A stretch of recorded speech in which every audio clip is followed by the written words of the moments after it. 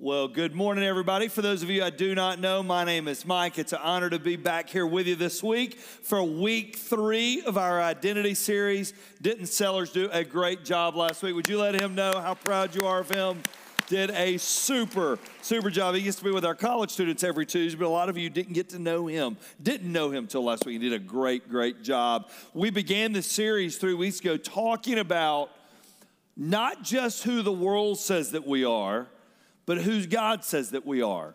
And we're in a constant battle in this journey of figuring out who we are, who we truly believe we are. So I want you to do me a favor. I'm going to give you a little head start. Take your Bibles, turn to the book of 1 John. We're going to camp out there here in a second. Or I'm sorry, 1 John, 1 Peter chapter 2. 1 Peter chapter 2. We're going to look at 2 verses, verse 9 and verse 10 of 1 Peter chapter 2. Last week I had the privilege, we got away for a couple days, but I got to be last Sunday with a couple that was at North Star in our early days named Todd and Cynthia Cullen. Todd pastors a church, Hilton Head Island Community Church, and we got to celebrate with them. They opened a new building for their community, so I got to be there to pray over their building, and it's cool to see 2 of our own that are out there now getting it done, making a difference, making a mark. Also last Sunday, Russ Butcher, who was on our team back in the day as our student pastor, and Russ celebrated his 13th anniversary at his church in Loganville, and both of them are doing a great job. Would y'all give the Lord a hand for that? Isn't that cool? It was really neat. If you're visiting Hilton Head, go see Todd and Cynthia.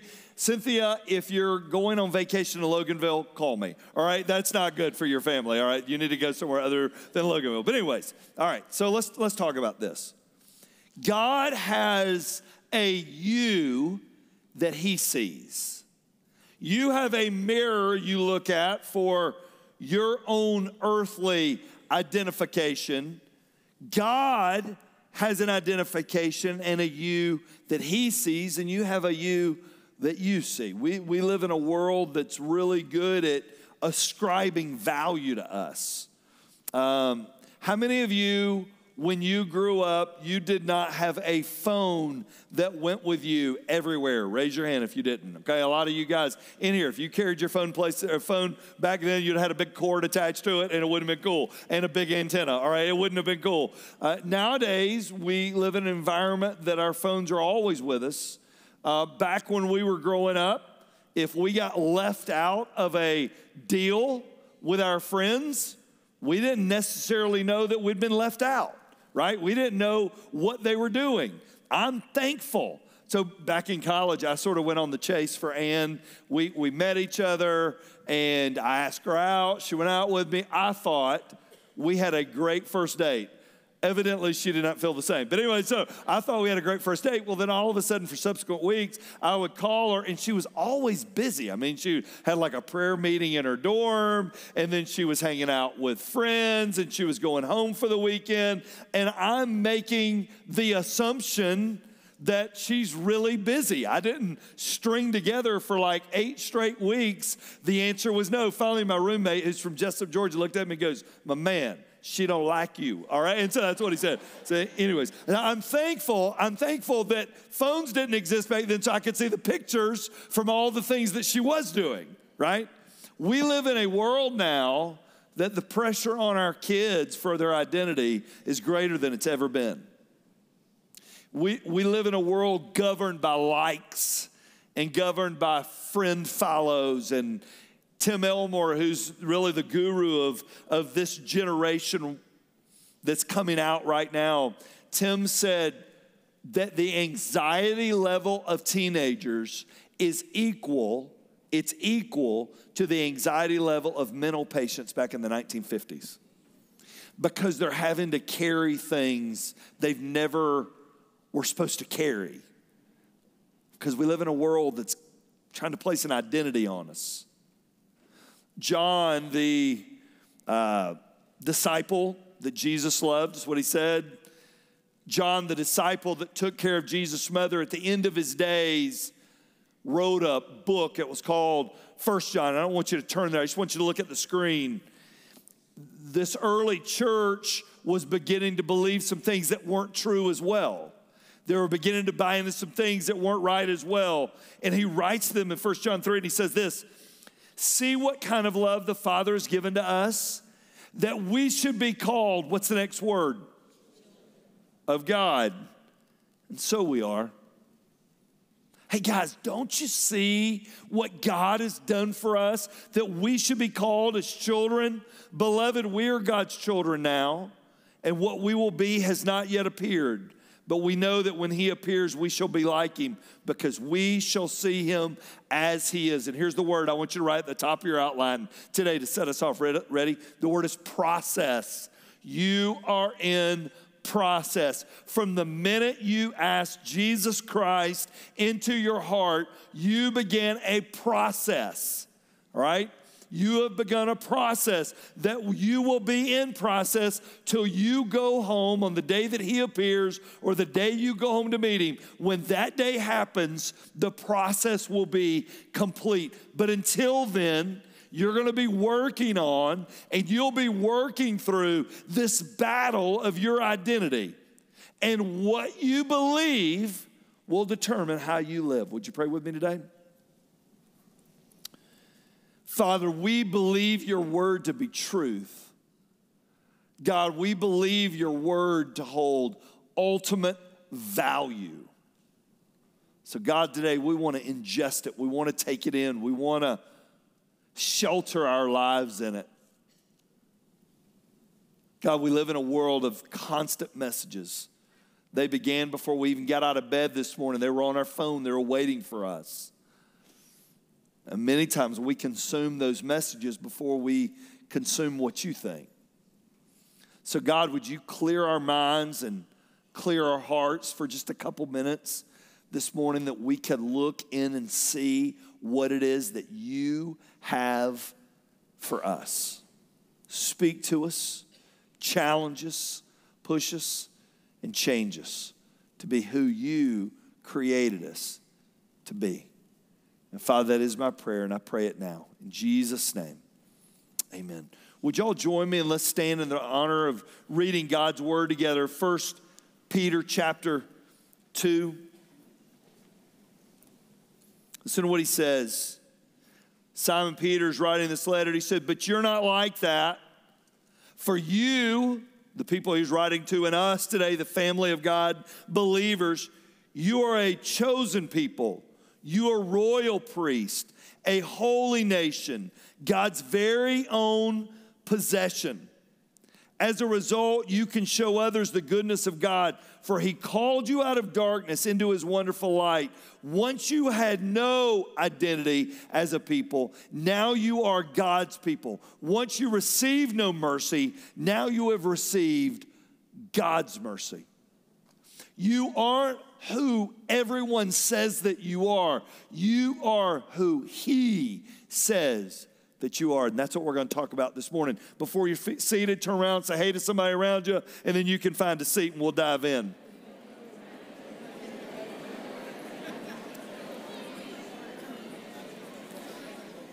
All right, you got a pen, pencil, something to write with. There's a couple blanks there at the top. We battle in this world a false identity. Here's what a false identity is. It's when I look to culture to determine my value. I look at culture to determine my value. Is there anything necessarily wrong with social media? No, it's a great tool. The problem is when that tool defines our value. My value is set up by how many likes I have. My value is set up by how many friends I have. My value is set up by some arbitrary moving marker, right? It's never the same. It's always moving. False identity is we let culture determine our value. Here's the problem with it. It's not real. The beauty is in the eye of the beholder. Here's what we've got to remember. Ready? What I do doesn't determine who I am. What I do does not determine who I am. Who I am determines what I do. Who I am determines what I do. My true identity, my true value comes from being a child of God. 89 times in Scripture, you are referred to as, once you come to know Christ, as a child of God. So what does that mean? Well, it means this: on everything there hangs a price tag, right? And that price tag determines what something costs. In each of our lives, somebody's hung a price tag on you. It may have been a coach. It may have been a friend. It may have been a girlfriend or a boyfriend. It may have been a job. It may have been what you think from social media. But there's a price tag hung on you. And your belief in this price tag determines who your identity is really in. Well, the reality of today is there is a price tag that God has put on your life as well. And He has a value that He has ascribed to you, whether you believe it or you don't believe it. If you have come into a relationship with Jesus Christ, He has something about you He wants you to know. And He has thoughts about you He wants you to get. Thought number one that we need to remember: I'm completely accepted. I am completely accepted.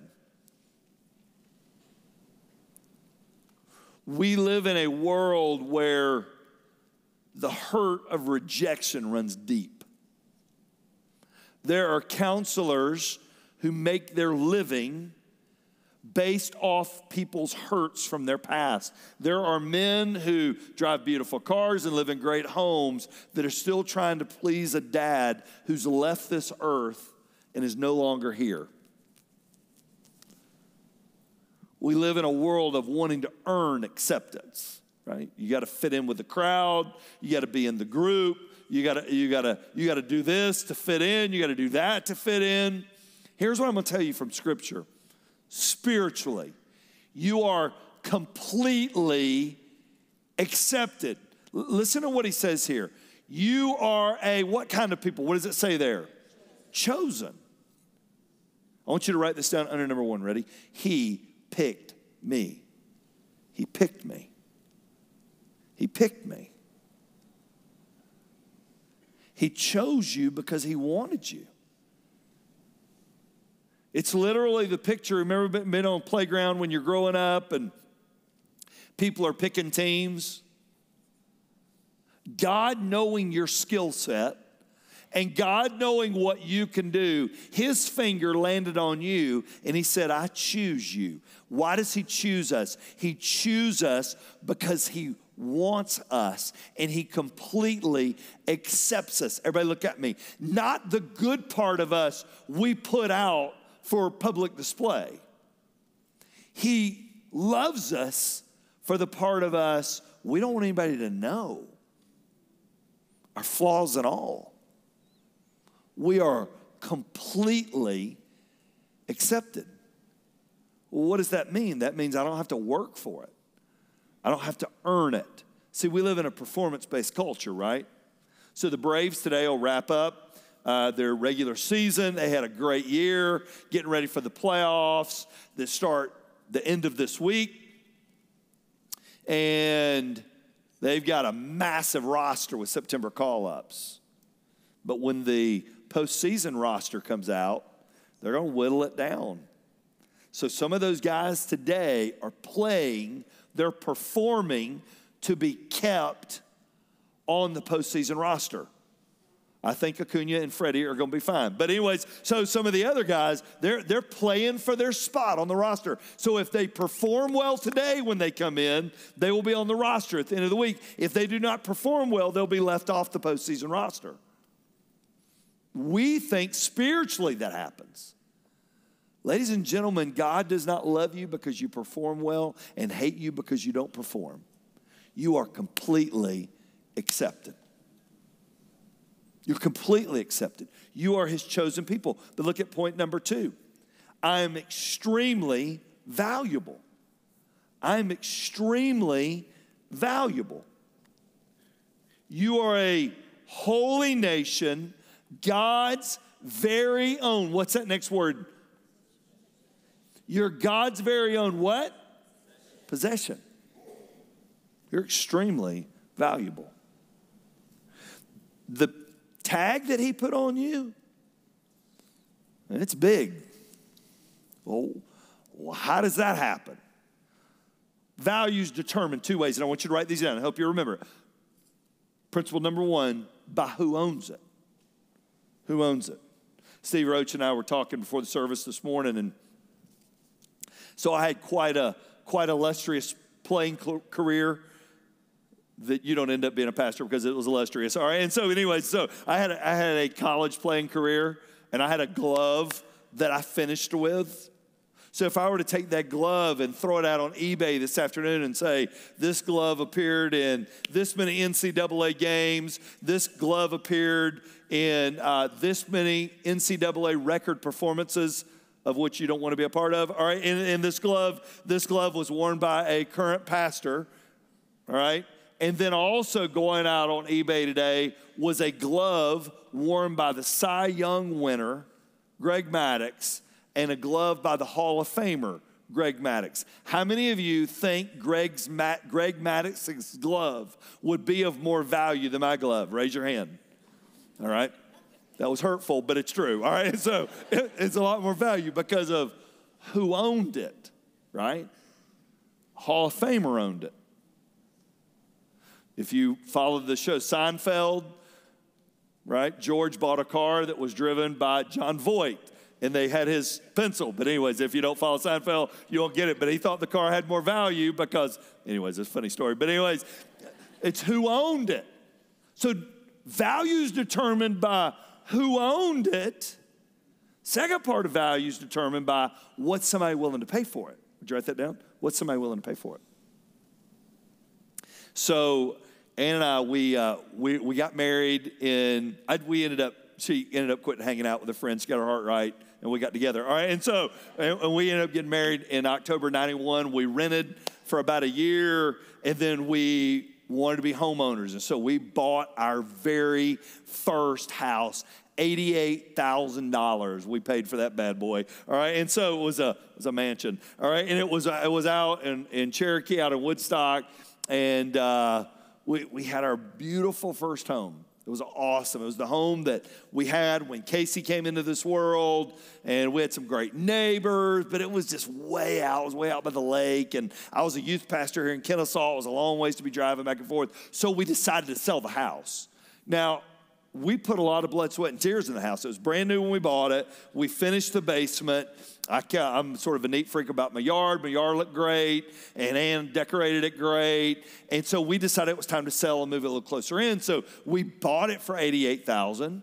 And so I thought, well, we'll just sell it. And so I went to Kinko's. You remember Kinko's? And so we took a beautiful color picture of the house. I wrote up a nice little swag article about the house and put in a little for sale by owner box in front of the house because we had a lot of traffic driving through that neighborhood. Not. All right, but anyway, so for sale by owner box there in front of my yard, and we put them in there, and I set the price at $136,000. I mean, I thought it was we've been in it almost 2 to 3 years. I should make some money on this thing. And so we set the price. Don't groan, all right? And so I set the price of the house. I thought it was a very fair price. And so, lo and behold, we had it out in the yard. Well, we start getting rings at the doorbell. They weren't people looking. It was these pesky people called realtors, all right? Have you met these people? And so I'm looking at some of my friends out here that are real estate, and they're like, we would love to represent your house, and we would love to help you. And I'm like, I think I can do it. I'm a youth pastor. I got this thing, all right? And so I can figure all this out. And they're like, well, you're probably not going to get a lot of traffic out here. And I said, I understand. And then I remember one of them, they had the audacity to say, I hate to tell you this, but no home in your neighborhood, there's a thing called comps, and there's no home in your neighborhood that's ever sold over 105. And I was like, you need to leave my house, sir. All right, you need to go now. Comps, who needs comps? What do comps mean? Well, after sitting on that house for a month or two, I found a good friend of mine that was a realtor, And guess what? He set the house at a value that somebody was willing to pay for it. And it sold. Not for $136,000. It was for like 105. All right. And so, but anyways, I don't know how that crazy thing works. It's nuts, isn't it? And so he set it at value because worth is determined by what somebody's willing to pay. If you are a child of Christ, who owns you? He does. If you gave your heart to him, he is your father. What was he willing to pay for you? Well, Scripture said there was a ransom out on you. And that ransom was for the sin that you and I have committed that separated us from God. He was willing to shed his blood to pay your ransom. What were you worth? His son's blood. You ever question your identity? You ever question how God thinks about you? He doesn't. You are completely accepted and you are incredibly valued. And point number 3, and you are eternally loved. Once you had no identity as people, now you are God's people. You could substitute in that word for people. You are family. Once you had no family, now you have family, and you are eternally loved. His love for you, everybody look at me. His love for you has nothing to do with your performance. His love for you is his choice, and it's for eternity. So last night I stood at a wedding in Cedartown, all right, which people, these wedding venues, man, they're out there. And so I drove out to Cedartown for this wedding, and it was awesome. And then we shared it. Pretty much every wedding, they will use this verse. Love is patient. Love is kind. I think the bride picks it out as a reminder to the guy. But anyway, so love is patient. Love is kind. Love keeps no record of wrongs. Does not delight in evil, but rejoices with the truth. Love always protects, always trusts, always hopes, always perseveres. Love never fails. And then Paul goes on and he writes this. But now abide these 3, faith, hope, and love. But the greatest of these is love. That's interesting. Faith and hope are important. The greatest of these is love. Reality is, ladies and gentlemen, there will be a day that will be your last day on this planet. Either he's going to come back to get you, or you're going to go home. If you know him, you're going to go home to meet him or be separated from him. But that day will come in each of our lives. When we get to heaven as a believer, are we going to need faith anymore? No. No, everything you've hoped for, you're going to live. Faith. You going to need hope anymore? No. What am I going to? I'm hoping in where I'm at? No. I'm not going to need faith anymore. I'm not going to need hope anymore. But is love always going to be there? For the rest of eternity, his love will be unending. His love for you is unending. That's why the greatest of those things is love, because heaven is full of it. It's full of that love that he has for you, and you'll live out the rest of eternity. In just a couple weeks, we're going to start a series here at North Star called Someday Soon on Heaven. We're going to talk about what that's going to be like, but one of those traits of heaven is love. You're eternally loved. I want you to write down 2 thoughts. Ready? It's unconditional and it's unending. It's unconditional. There are no strings to it, and it's unending. Point number 4, I'm totally forgiven. I'm totally forgiven. Once you receive no mercy, now you've received God's mercy. All right, we're going to do a little theology here real quick. When Jesus Christ died on the cross 2,000 years ago, were any of you around when he died 2,000 years ago? All right, just checking. All right, and so y'all get a little sleepy on me. All right, so no, none of us were around. So when he died for your sins, he died for the sins that you hadn't even committed yet. He died for the sins that you are currently committing. He'll die for this. He died for the sins that you committed in the future. It was a once and for all transaction. He paid your sin debt. Meaning this, when that day comes and you leave this earth and you go to heaven, we ask forgiveness here of our sins, not so God will forgive their sins are already forgiven.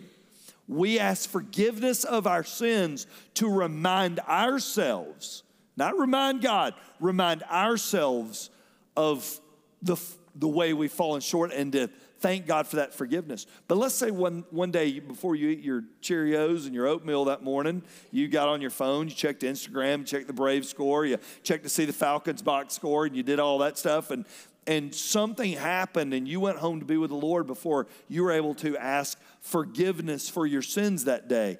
Are you going to get to heaven? Is God going to look at you and go, listen, I'm really glad you're here, but come over here. We need to have a little talk, all right? And so is that going to happen? No, because your sins, when they were forgiven, they were 100% forgiven.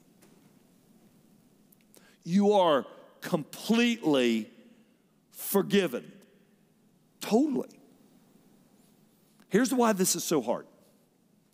On earth, here, we have this phrase, I'll forgive, but I won't what? He does. He does both. He forgives and forgets. If you were to walk up in heaven and say, Jesus, I need to really tell you how sorry I am for doing that, he'll go, I don't even know what you're talking about. It's forgotten because it was forgiven. Point number 5, and I'm fully capable. I am fully capable. You are a royal priest, and you're like, dude, I am a baseball coach. I'm not a royal priest. I'm a business person. I'm not a royal priest. I'm a school teacher. I'm not a royal priest. I just sell real estate. I'm not a royal priest. I'm just law enforcement. That's not how he sees you. He sees you as somebody of so much value, you can do 2 things. See, a priest had 2 roles. A priest's job was to represent man to God and God to man. Right? That's what a priest did. So back then, you would come up the way it worked in the old system. When you had something you had done wrong, you would go tell your priest, and the priest would represent you before the Lord.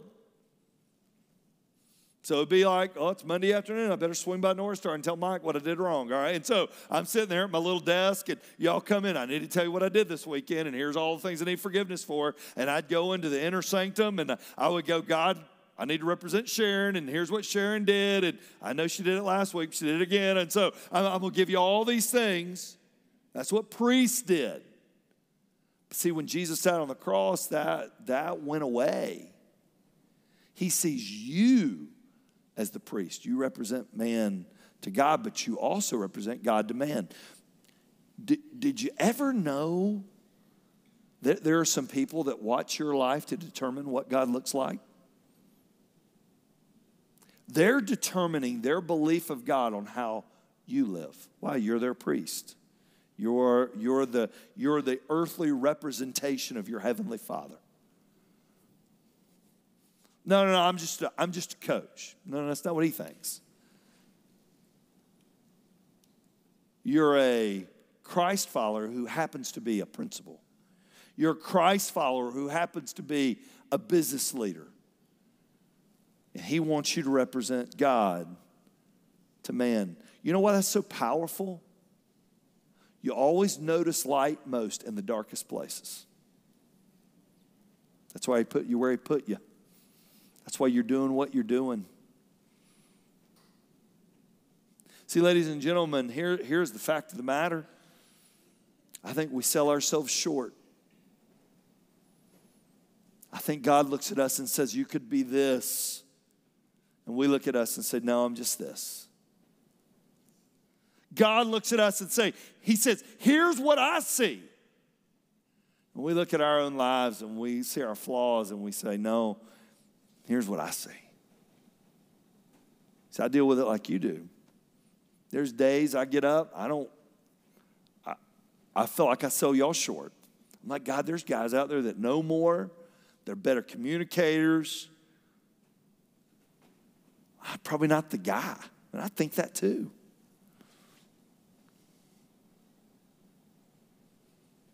And God looks at us and he says, I'm not dependent on you. You depend on me. And if you depend on me, I'll get you where you need to go. So here's the question of the day. Who's put the price on your price tag? Are you believing what the Lord wrote on it? Or are you believing what the world wrote on it? That's a decision only you can make. Would you pray with me?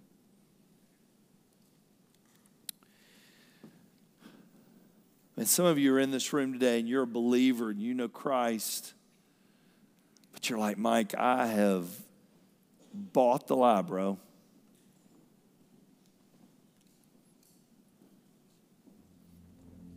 I've forgotten what God thought about me. And I'm living out of what the enemy said. I'm living out of what the world said. I want you to remember this. Scripture had a word for the enemy. In fact, Jesus said he is the father of lies. And he loves to write a lie on your price tag. You're not valuable. You're not worth anything. You got to earn it, man. You got to date this person. You got to live in this place. You got to do this.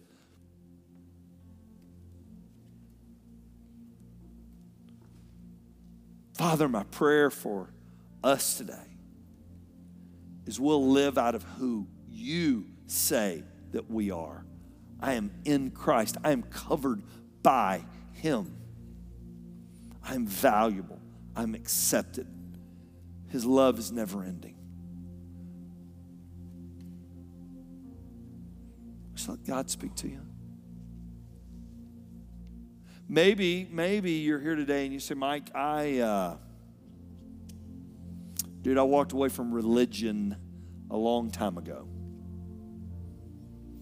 I only heard the rules. I only heard the do's and the don'ts. Mike, I just feel God tugging me. I feel God pulling me to him. That's the Holy Spirit.